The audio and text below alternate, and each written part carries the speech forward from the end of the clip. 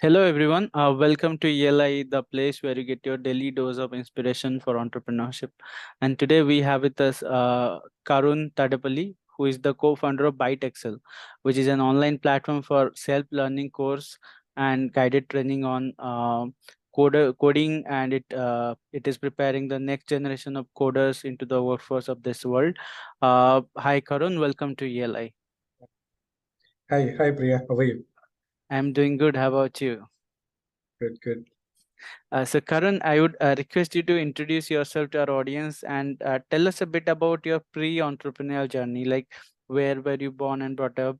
Where did you study? Which all places did you work for before starting your entrepreneurial journey? Sure. Yep. My name is Karun Tadepalli. I'm co-founder and CEO of byteXL.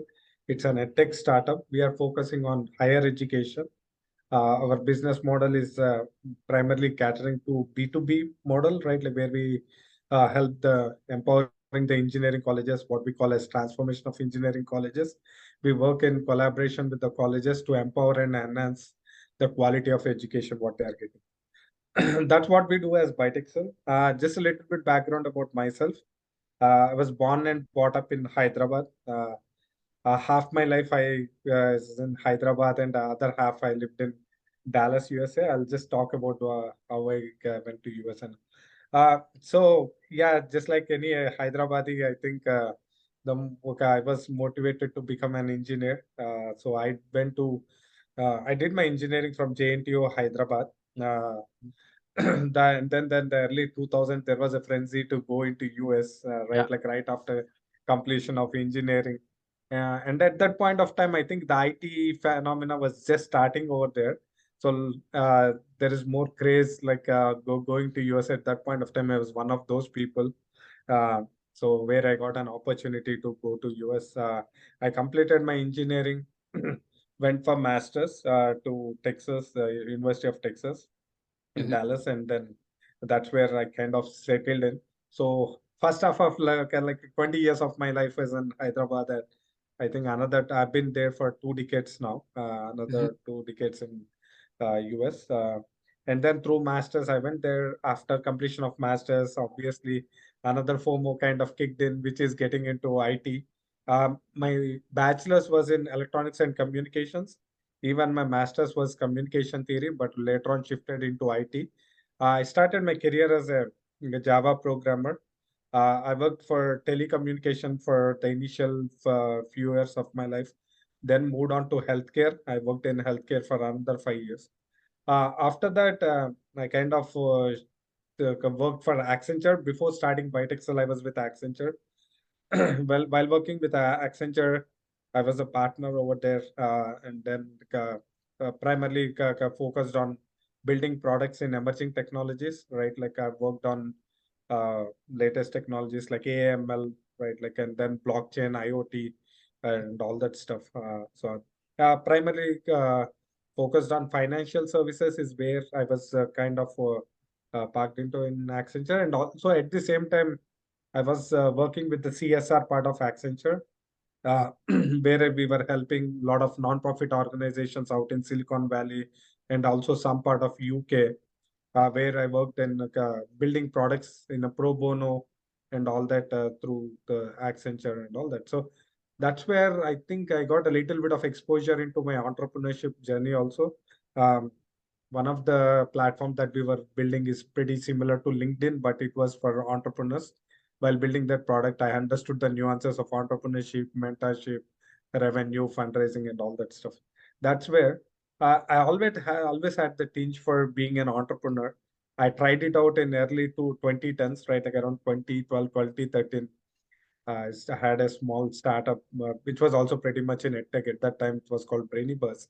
Mhm. Um, Worked on it in stealth mode for a couple of years, but didn't know how to convert to a revenue model.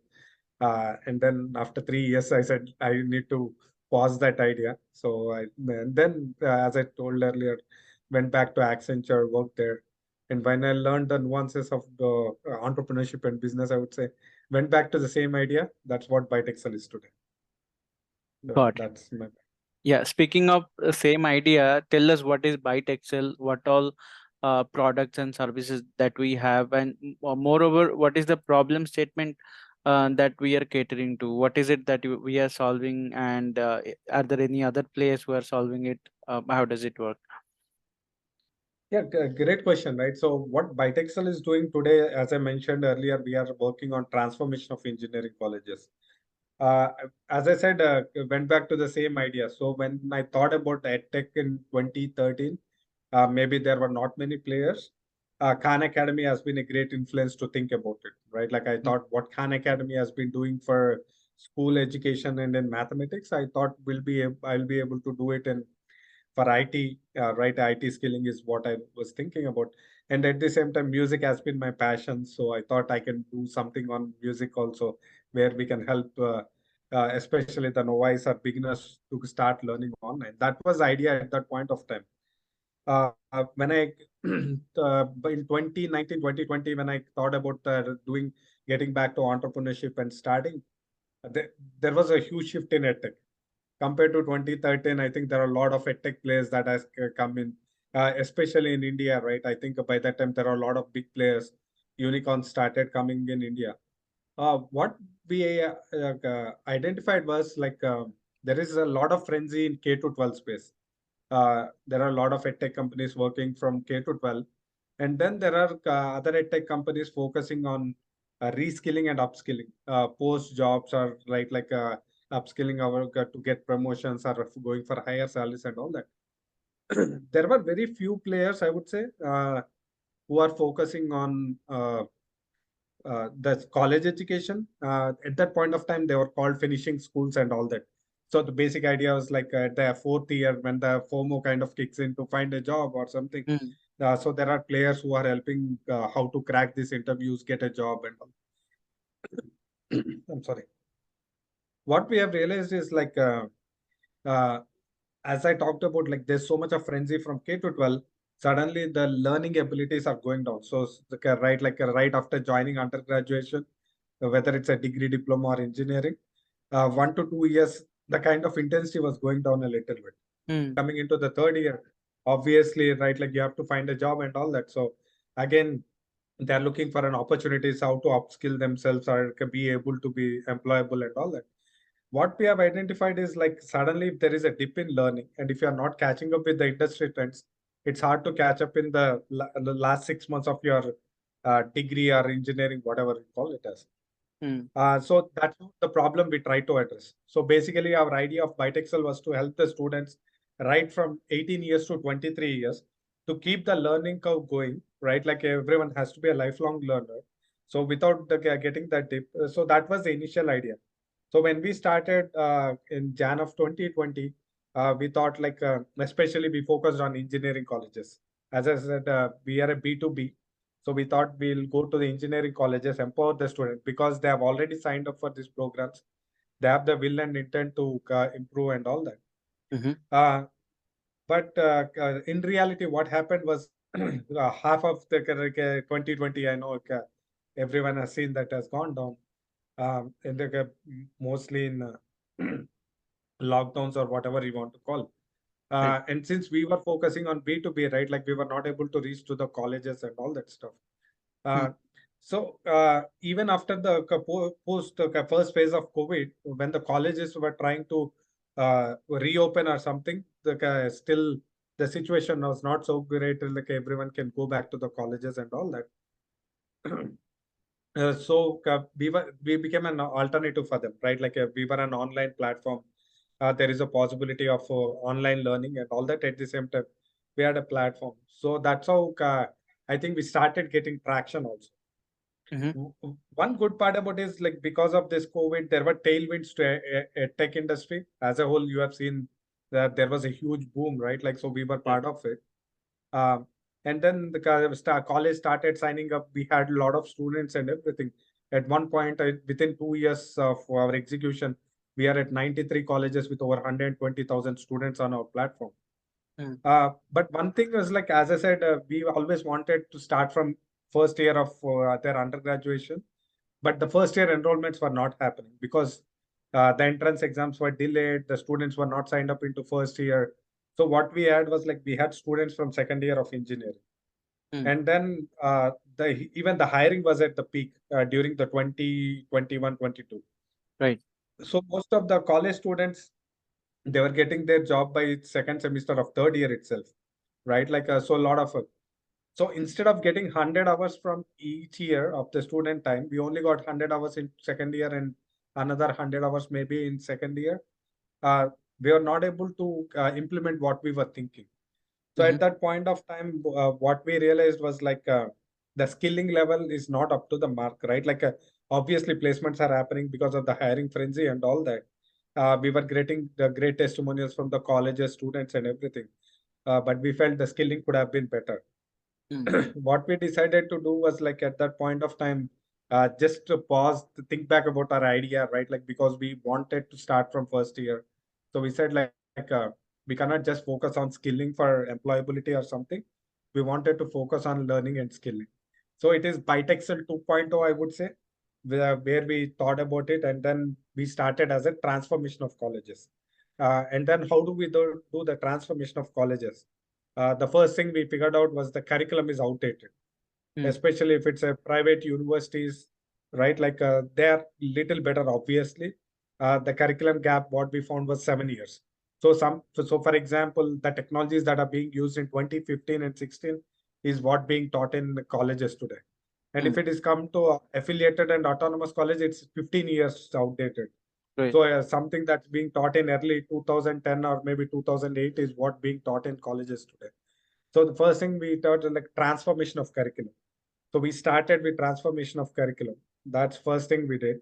And then second thing, what we observed was there is no tech in a classroom. Mm. And we are skilling for IT industry. The IT industry, it's all tech. And then the kind of research that's going on. The R&D is that's different league in all the big corporations, especially the way, for example, Tesla, the car drives by itself, right? Like the Mm. AML, right? At its glory, I would say. Tesla is a great example of AML. Whereas the kind of academic world is far behind that one, Mm. right? So the next one is how do we take it tech into the classroom? Though there is so much of frenzy on edtech and everything, I would still call it as remote learning. What we are happening, just like you and me are talking right now, Right. right? It's all remote learning that's happening. We were thinking, how do we make it a real online learning, or how do we take this tech into a classroom? Because we are not trying to get the student out of the classroom into online setting, because every parent today want their kid to go to college, get a degree, right? And they want to be successful. So most of the students are still sitting in the college. So Mm. we decided to take the tech into the classroom. That's another part.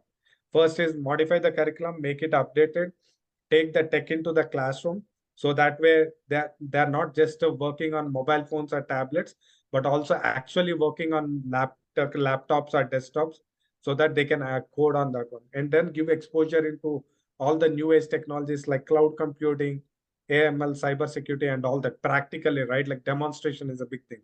So Mm. that's the second part of it. And third one is how do we do that, right? Obviously today, as you know, even AICT has claimed that there is a huge shortage of faculty by itself. Mm. If you add skill, I think it becomes acute shortage of faculty. Right. So we are also right byteXL educators using this take, right? They're going into the classroom and doing it. Just one thing, today we are more in person, right? Initially during COVID phase and post COVID also we were online, but today 80% we are in person in classroom, as I said, with the technology in a classroom. That's the biggest difference. Instead of technology online, we are taking tech into the classroom. So these are the three components: transformation of curriculum, tech into the classroom, and third one is the faculty who can teach with this technology. More than teaching and everything, we believe in discussions mode, right? Lecturing mode. Today, students who don't want to be in the lecturing mode. So Yeah. we are trying to make the classroom more of a discussion kind of a thing. Mm. So that's what byteXL is doing. Got it. Curious to understand one thing. Most of the edtechs today, they struggle with user acquisition, which is one of the most difficult and most expensive items in the list for any edtech out there. So would like to understand, how did you go about user acquisition in the initial phase when you were an online learning platform, and how is it happening now? So as I said, So DNA is B2B, right? Working at Accenture, I've been part of pre-sales. So pre-sales are always been my second nature of the job. That's one of the reasons why we decided to work on right, like B2B college, the kind of thing. And then once we get into this, right, acquire a college, you get around like 1,000, 2,000 students. And Mm, also this is a perpetual business, right?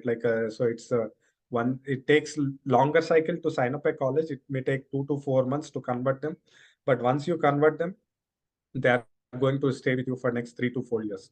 So right. we don't have any attrition in terms of colleges. So we have been retaining colleges for last 3 years continuously, and we hope to continue to do so. And how we are able to do it is, as I said, for us it's direct marketing. We don't have any digital marketing or anything. So we have our BDMs reach out to these colleges. It's a very cognitive sale also, right? Like a first understanding of the needs of the college, what are the gaps there, socioeconomic status of the students, academic backgrounds. Once we have an understanding of that, that's when we pitch it to the college. Mm, Though it takes 2 to 4 months, as I said, the time that you are spending. But so in terms of customer acquisition cost, we are almost at 0.01%, I would say, with the long-term value of what the college revenue would be. So mm, that's one of the biggest difference, because we are not believers of lead generation, nor the digital marketing and all that stuff. We believe in cognitive sales, understanding of the needs of the customer, and delivering to the needs of the customer is how we are approaching today. And then even for the scale and everything, right? Uh, so where we would play a role is being part of the consortium, or maybe something like partnering with APSSDC, Andhra Pradesh Soft Skills Development Center, or maybe something like that task in Telangana, right, and then reach out to the colleges, create a brand name. That's the approach that we are taking.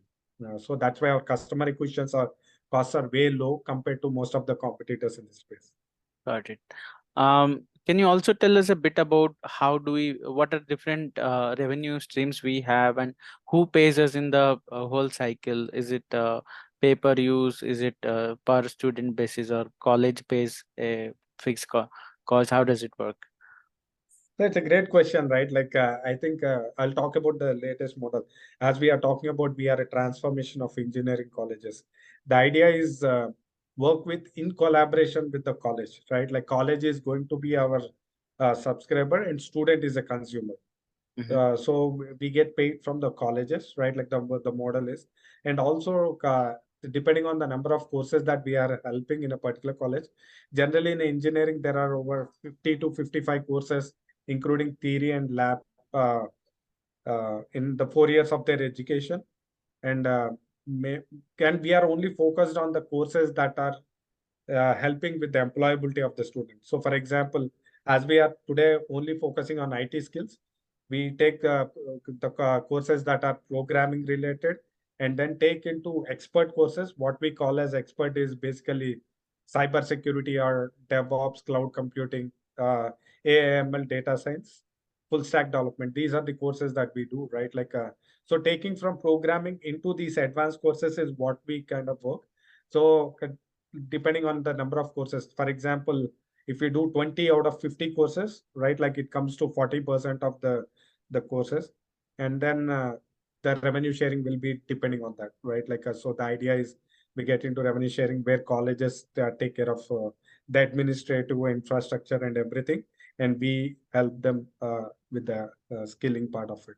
So our revenue model is very straightforward. We only have one product, right, like today, and then one P&L, and that's what the revenue sharing. Mm. What were some of the biggest challenges you have faced so far while building and growing this venture?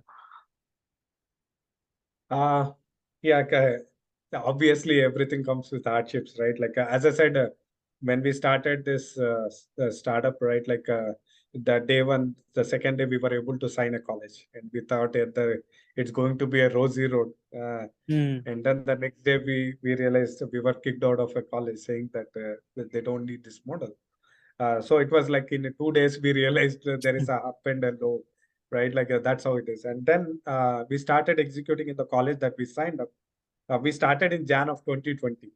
Mm, So for 1.5 months, we have been executing in that college, right? Like to get understand the ecosystem and all that. And COVID kind of impacted, and everything is shut for next 4 months. mm, And in our business model, we were not looking for B2C or anything, right? Like, so we were thinking about colleges. We didn't know whether to change the business model, what to do, and all that stuff. And it turned out to be a blessing in disguise. We stuck to our guns and we wanted to be just a B2B player. What we did was like, we just start partnering with APSSDC, like I was mentioning.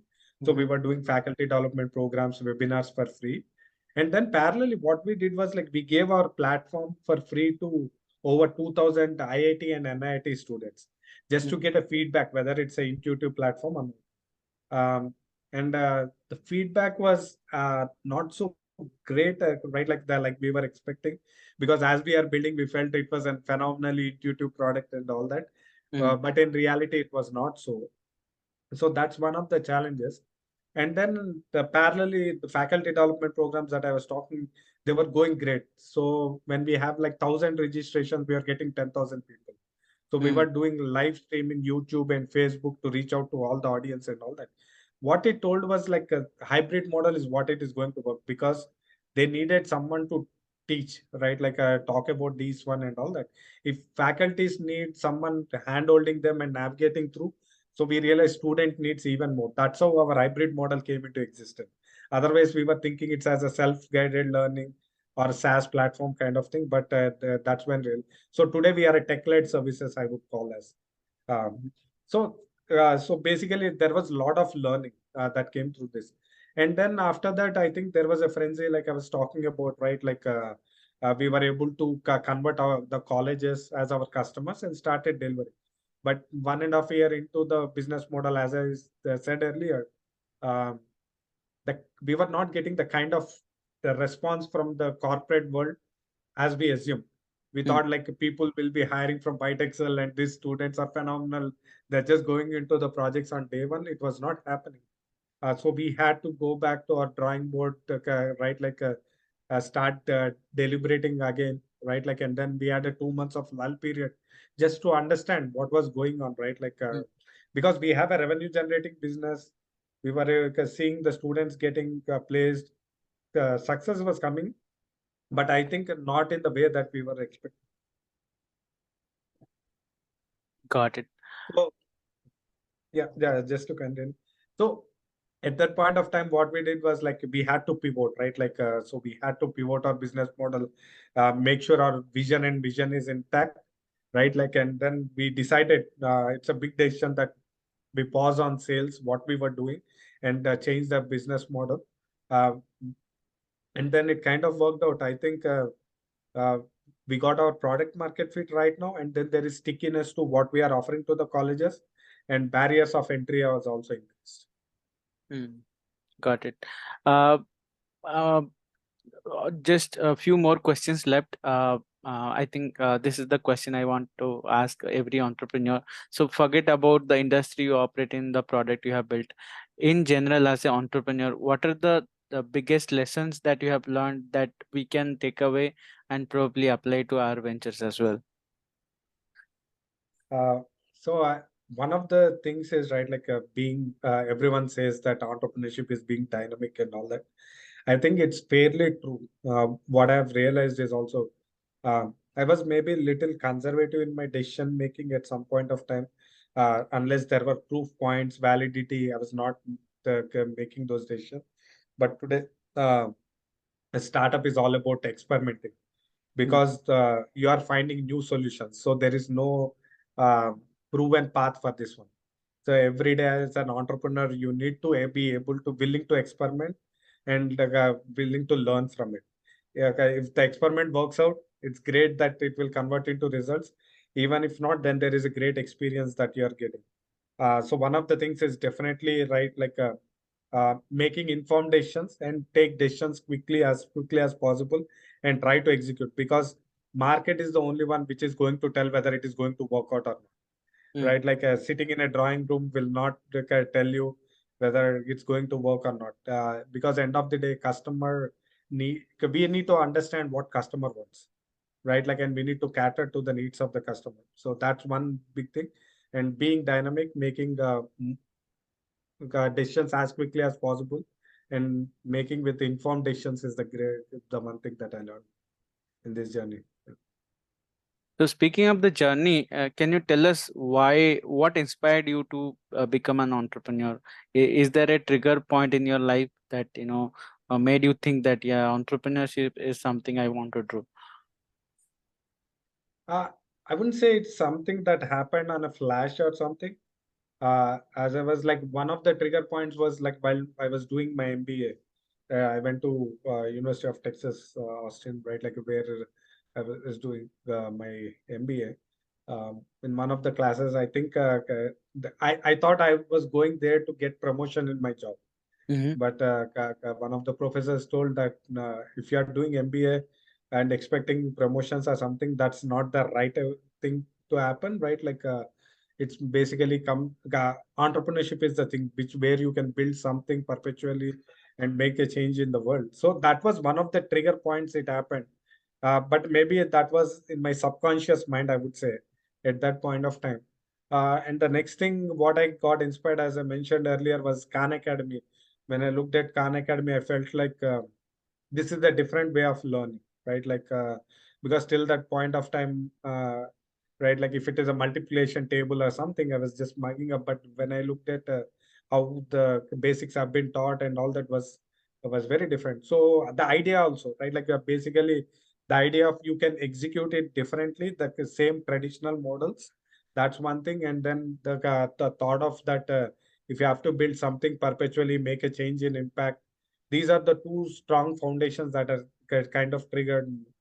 And then as I'm growing in my career, right, like I was getting promotions, growing, and somewhere I was not so happy, right, like maybe because I was not able to execute what I was thinking, or maybe I wanted to do something different. So I think it's part of like one trigger to the next trigger, which led to the decision today where I am. I think from these trigger points, I think I came to know about the business model that I want to do, right? Like I was Edtech kind of inspired, and then the thought process of building something unique, kind of the other thing that that inspired me. And as I said, even in my professional experience, when I was helping some of the startups to build their startups ecosystem and all that kind of these kind of things, like it's a sequential events, I would say, for me, which triggered. And then I think it reached a point where I had to do something for myself. And Mm. I don't think I'll be thinking of even going back to a job now, right? Like I think this is what I want to do for the rest of my career. Wow.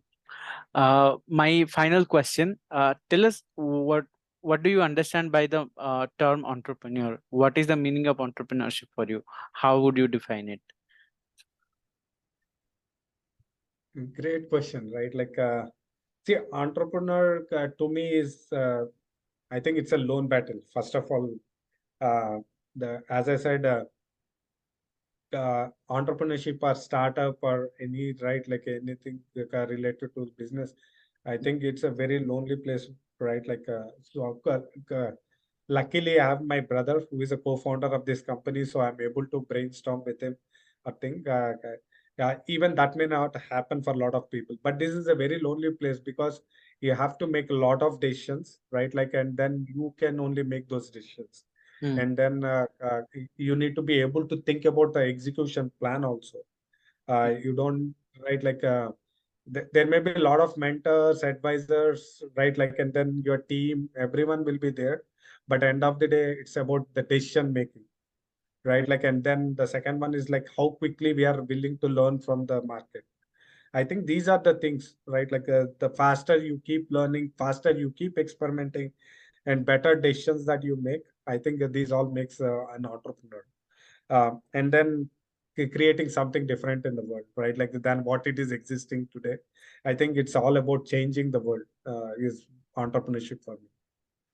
Because edtech is in time-tested model. That Yeah. education has been there for thousands of years, it's hundreds of years at least, Right. has been. But now we are trying to change that a little bit, right? Like And then it is a need of the hour with so many edtech companies coming in, and also the student learning habits changing, fast evolving technologies and all that. I think it's a different world. We need to create something unique. I think AR, VR, artificial intelligence, everything kind of can be the drivers of growth for this one. Mm. So looking forward to making a change in terms of education. Cool. On this note, we will close the session. Thanks for joining us, Karun, and spending some time with us. It was a pleasure to have you on our platform, and our best wishes for byteXL. Thank you. It was great talking to you, Priya. I think I love the conversation. And Likewise. yeah, looking forward to. Thank you. Thanks. Thank you, Karun. Thank you. Have a good day.